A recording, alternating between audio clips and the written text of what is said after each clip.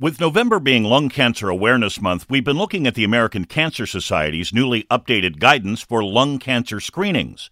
Who should get screened? Dr. William Dahut is the Cancer Society's Chief Scientific Officer. Lung cancer screening is for current smokers or past smokers. There was an idea if you were a certain period of years out beyond that, you didn't need it any longer.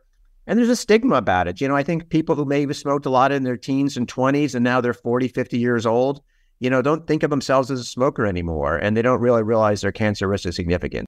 Now, screenings are recommended for people between 50 and 80 who at some point in their lives smoked 1 pack a day for 20 years or 2 packs a day for 10 years, no matter how long ago you quit. We really need to get the word out to people. If you've had a significant smoking history in the past and you're over the age of 50 years old, lung cancer screening test can actually save your life from lung cancer. Could a lung cancer vaccine be in our future?